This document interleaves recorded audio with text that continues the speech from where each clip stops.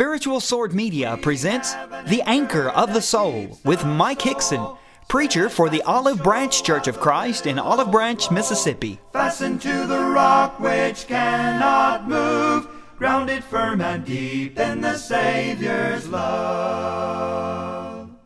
I want to begin by saying that there's just no way that you and I could ever put a premium, a dollar amount, on the value of a godly mother.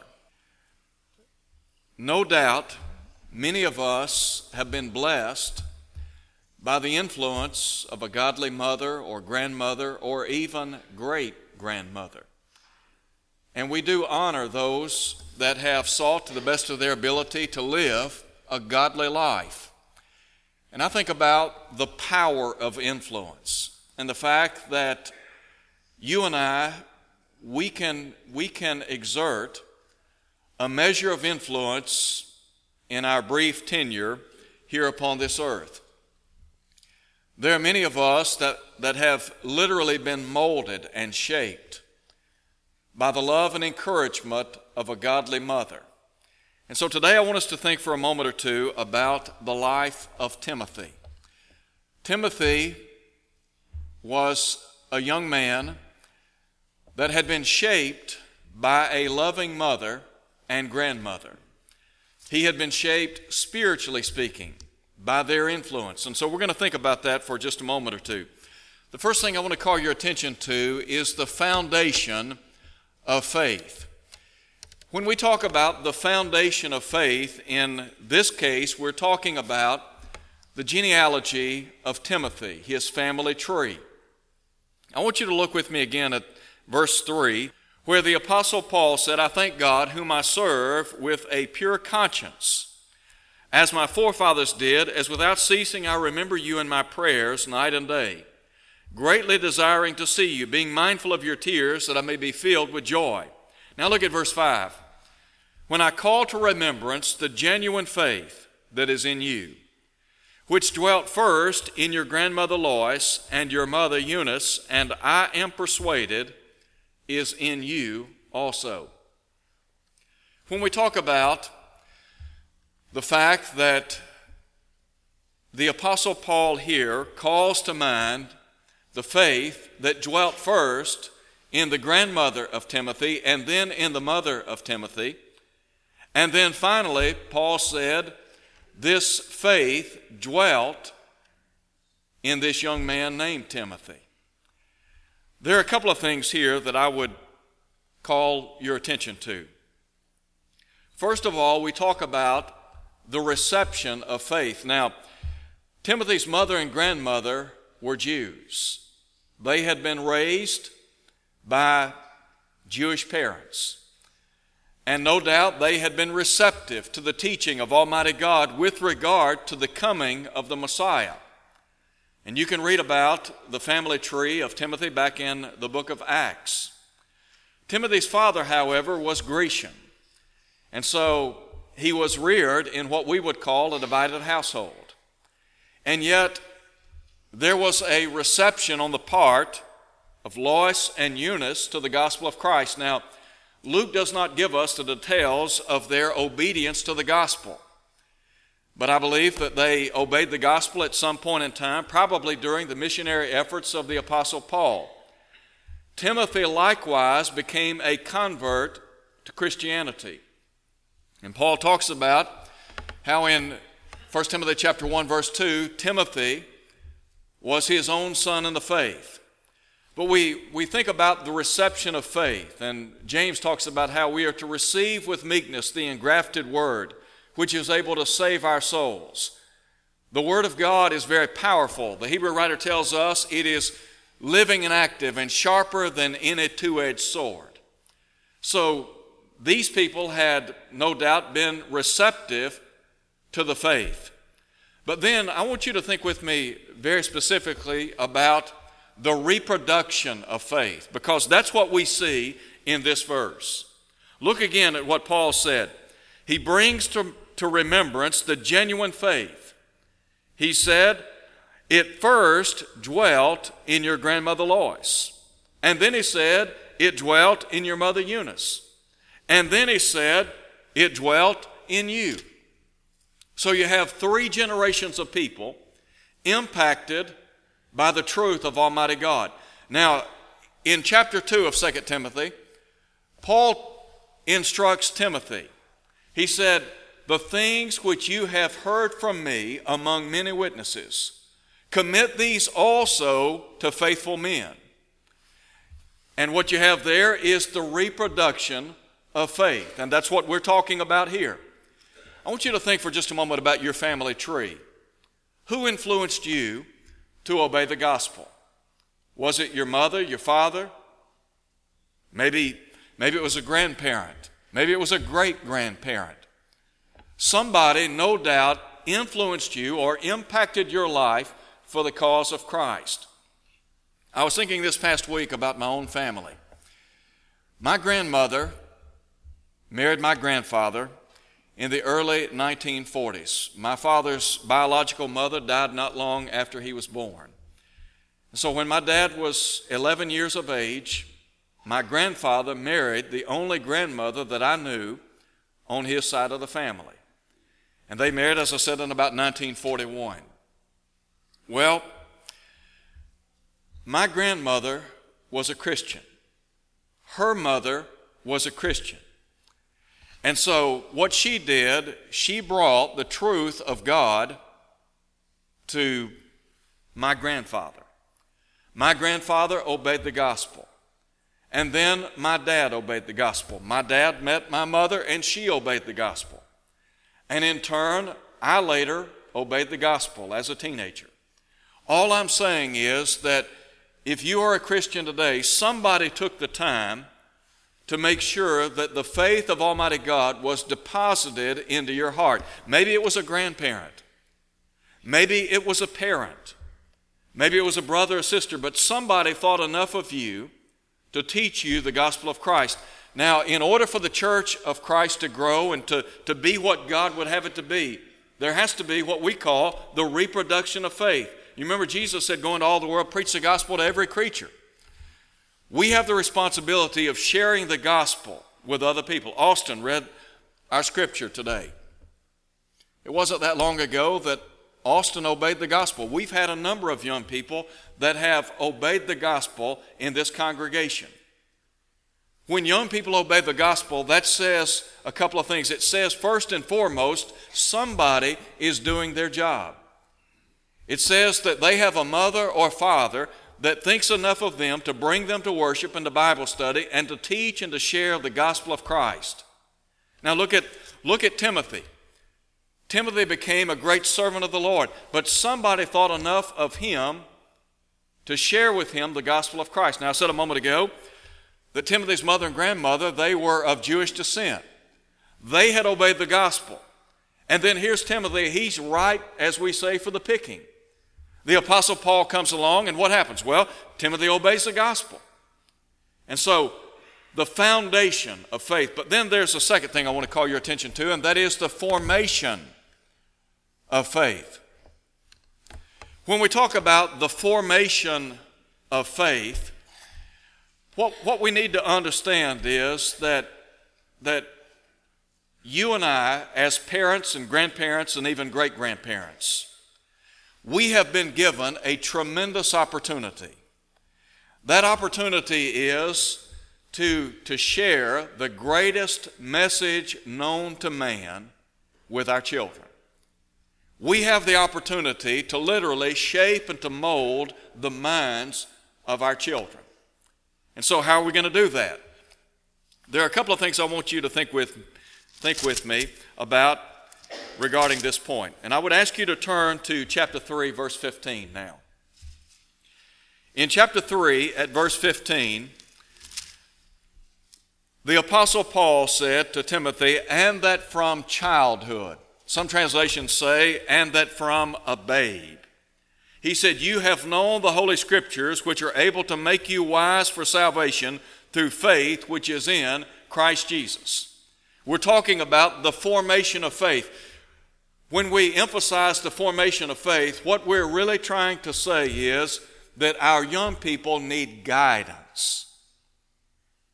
who is going to guide our young people? Is it going to be the media? Is it going to be television? Is it going to be in the classroom, that is, in the secular classroom? Or is it going to come from the home? Hopefully and prayerfully, our young people are going to be guided by parents, grandparents, great-grandparents in the home.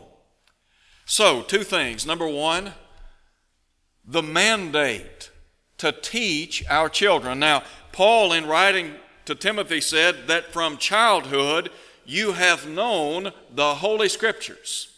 If you go back to the Old Testament in Deuteronomy chapter 6, you'll see that Moses in the long ago legislated the importance of teaching among the Israelite families.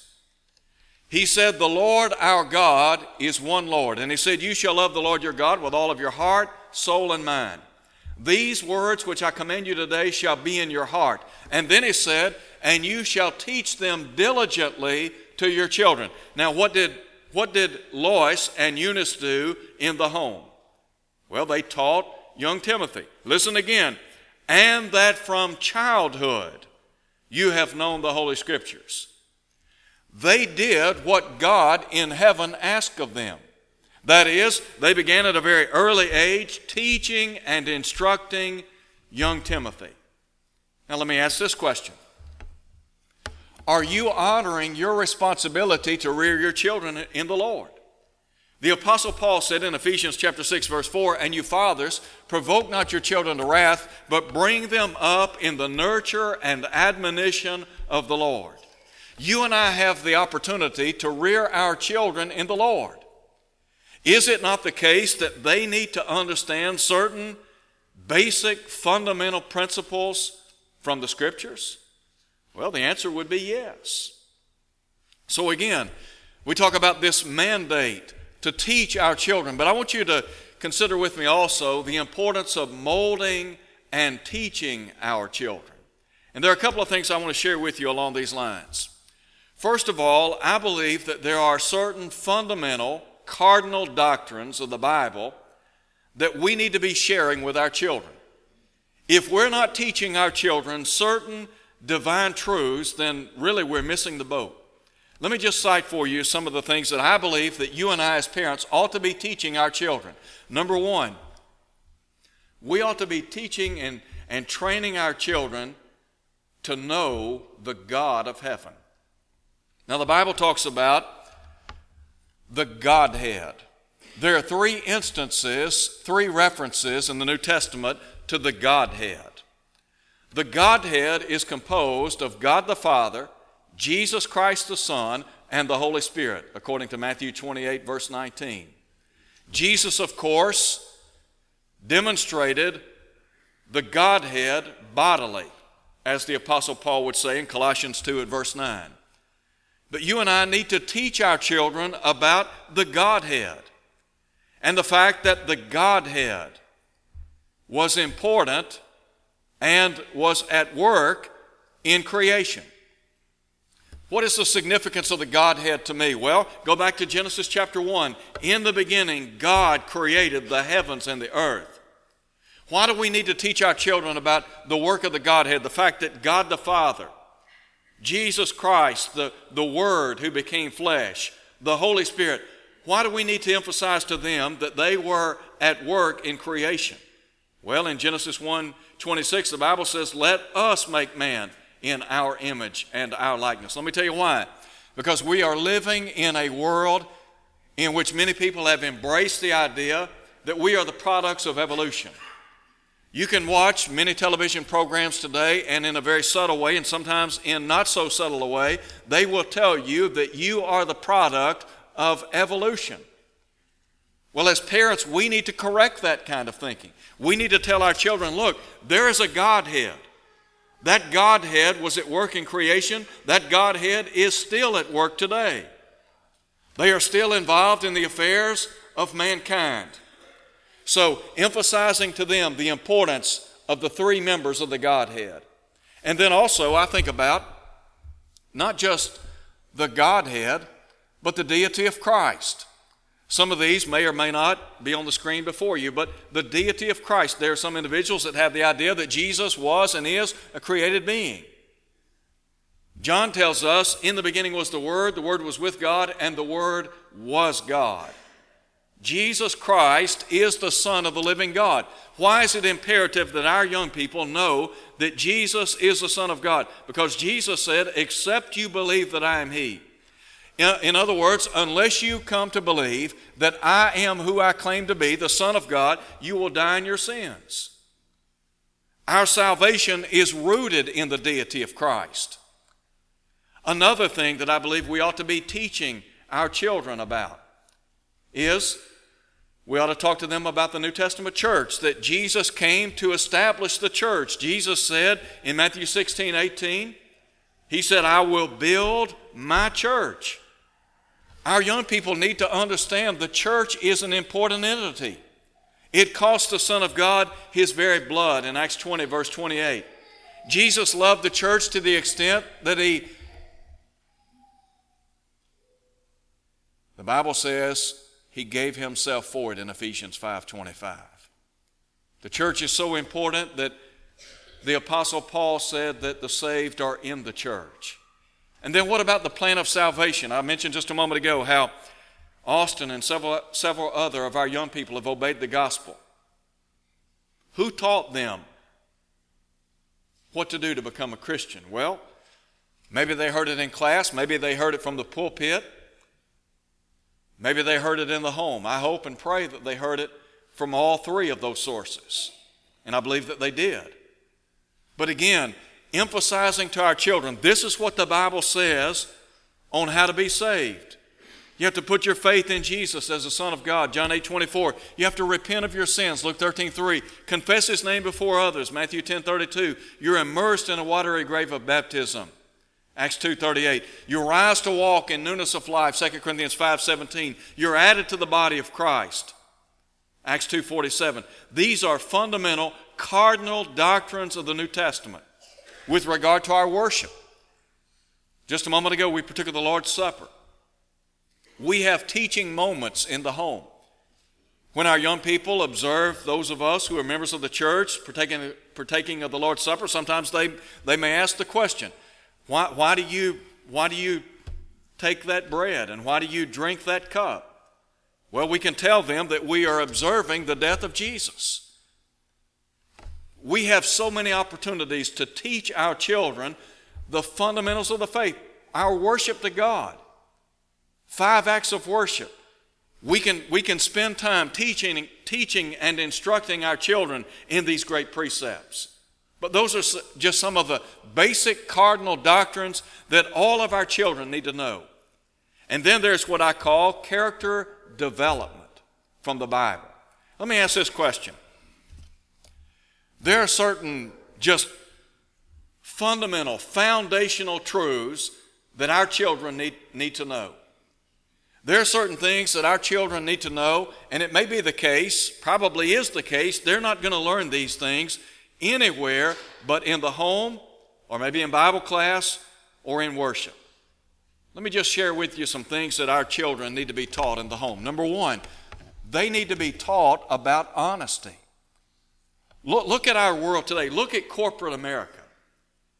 Look at some of the problems that have come to the fore in our society because of dishonesty. Jesus said in Matthew chapter 5, let your yes be yes and your no, no. Paul said in Ephesians 5, wherefore, putting away lying, let every man speak truth with his neighbor. Who's going to tell your son or your daughter honesty is always the best policy? Maybe they'll hear that in school. But the bottom line is we have the responsibility of telling our children, look, you need to be honest. It may hurt to tell the truth, but always tell the truth. And I think also in light of what Jesus said in Matthew chapter 5, emphasizing to our children to stand by your word. Jesus said, let your yes be yes and your no, no. If you tell somebody you're going to do something, then do it. And this, I think, brings up another point. And that is emphasizing to our children the importance of being trustworthy. Being a person of their word. Where do they learn how to be trustworthy? Probably in the home. To whom do they look? Probably to you. Let me just say this. If your children see you as a mother or father, saying one thing and doing something else, they will pick up on that. If they see you, for example, in the church, given a certain task by the leadership, and you say, I will do that, and then you drop the ball, and sometimes I understand there are unforeseeable circumstances that prohibit us from executing a certain work, maybe sickness, illness, something like that. But let's just say you've been given a task to do, and you just don't do it. What does that say to your children? It says the work of the church is secondary, the work of the church is not important, and you don't have to be a person of your word. They need to learn to be trustworthy. In Proverbs chapter 31, the writer in that context talks about the worthy woman whose price is far above rubies. And he said, speaking of this godly woman and her husband, the heart of her husband safely trust in her. You want your children to be faithful husbands and wives down the road? You want them to be the right kind of mate? Then demonstrate it in the home. Be trustworthy and loyal to your mate. Another, I think, very important character issue is purity. This is the age of what is called the sexual revolution. And there are young people today that are experimenting with sexual relations. There are young people today, there are teenagers, there are children today who are, in my opinion, they are babies, and they are having babies.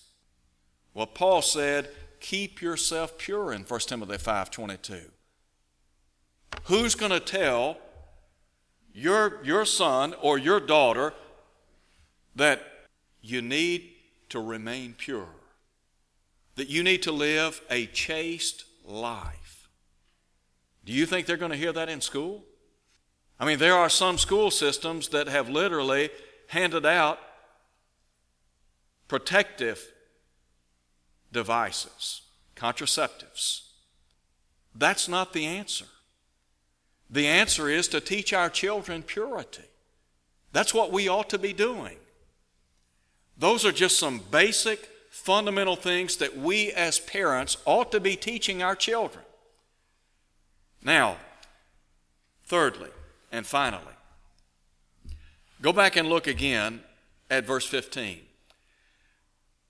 Let's talk about the fruitfulness of faith. What's the goal that we as parents have for our children? Well, listen again to what Paul said about Timothy. And that from childhood you have known the Holy Scriptures, which are able to make you wise for salvation through faith which is in Christ Jesus. Let me tell you what the goal as a parent is for our children. It is to see our children saved in Christ Jesus. That is the ultimate goal. There are a lot of things that we may have the opportunity to see firsthand in the lives of our children. There are first steps. There is the first day of school. There are so many firsts in our children's lives, but ultimately, what is the most important is to see them become a child of God. Paul said that from childhood you have known the Holy Scriptures. Why does Paul emphasize the Holy Scriptures? Because faith comes by hearing, and hearing by the Word of God. All right, here's somebody, they've been taught the Scriptures, and what happens? They have become wise unto salvation through faith in Christ Jesus. Why do you sit down and talk to your kids about the Bible? Because you want to see your children saved. Why have I had parents come and talk to me about their children? Because they're concerned about them. Because they want to see their children living for the Lord. So, first and foremost, the goal is salvation in Christ. Secondly, it is to see them steadfast or secure in Christ. Look at the life of Timothy. Paul is writing to his own son in the faith. He's talking about how his mother, his grandmother, have become obedient to the faith. They're living a godly life in Christ Jesus. Now Timothy's living a godly life in Christ Jesus. And guess what?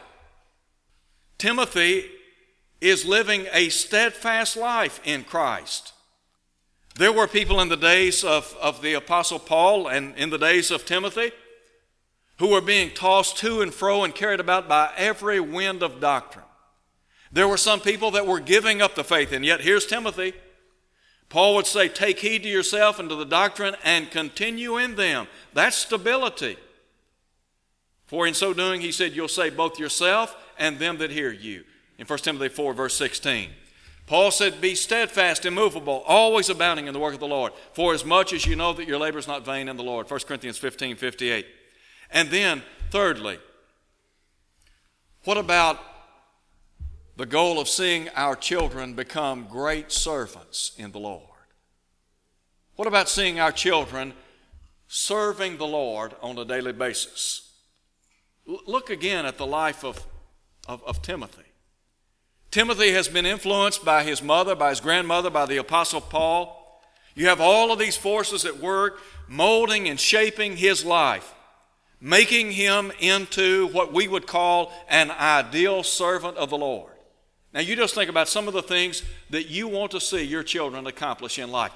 Would it be great to see our children as doctors, whether it be a medical doctor, a dentist, a surgeon, whatever the case may be, to see them practicing law, to see them working as engineers, to see them as school teachers. All of these great professions are noble.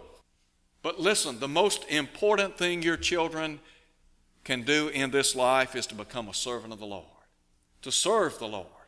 Maybe your son will become a gospel preacher. Maybe he will one day serve as an elder or deacon. Maybe your daughter will be married to a gospel preacher or married to a future elder or deacon or to a Bible school teacher. Maybe your daughter will become a Bible school teacher. Maybe your daughter will be influential among other young ladies. But the fact of the matter is, we want to see our children serving the Lord. When Paul wrote to Timothy in chapter 4, he said, Timothy, you preach the word. In verse 5, he said, you do the work of an evangelist. What is that? That's a servant. That's what we want to see for our children. We want to see them serving the Lord daily. Let me tell you what. We talk about the reproduction of the faith. This church is here today because somebody thought enough of this community to plant a congregation in this area. There are family members that have now long since departed this life, but their ancestors, their family tree, still belong to this congregation. What is it that's going to perpetuate this work? It's you and me sharing the gospel with our children, our grandchildren, our great-grandchildren, and carrying on. The blessings of a godly mother. We talk about the blessings of a godly home. If somebody were to say, just write out a monetary figure of what would it take to have a godly home, I can't put a dollar amount on it, but I can tell you this. If a young person has a godly mother or godly father in the home, it's priceless. Read Proverbs 31 about the worthy woman. He said, her price is far above rubies. You can't put a dollar amount on a godly mother or godly father. Thank you for listening to The Anchor of the Soul. Your speaker has been Mike Hickson, preacher for the Olive Branch Church of Christ, located at 9100 East Sandage Road in Olive Branch, Mississippi. To hear this lesson again and to see video archives, go to olivebranchchurchofchrist.org. Tune in next Sunday for more of The Anchor of the Soul. fastened to the rock which cannot move, grounded firm and deep in the Savior's love.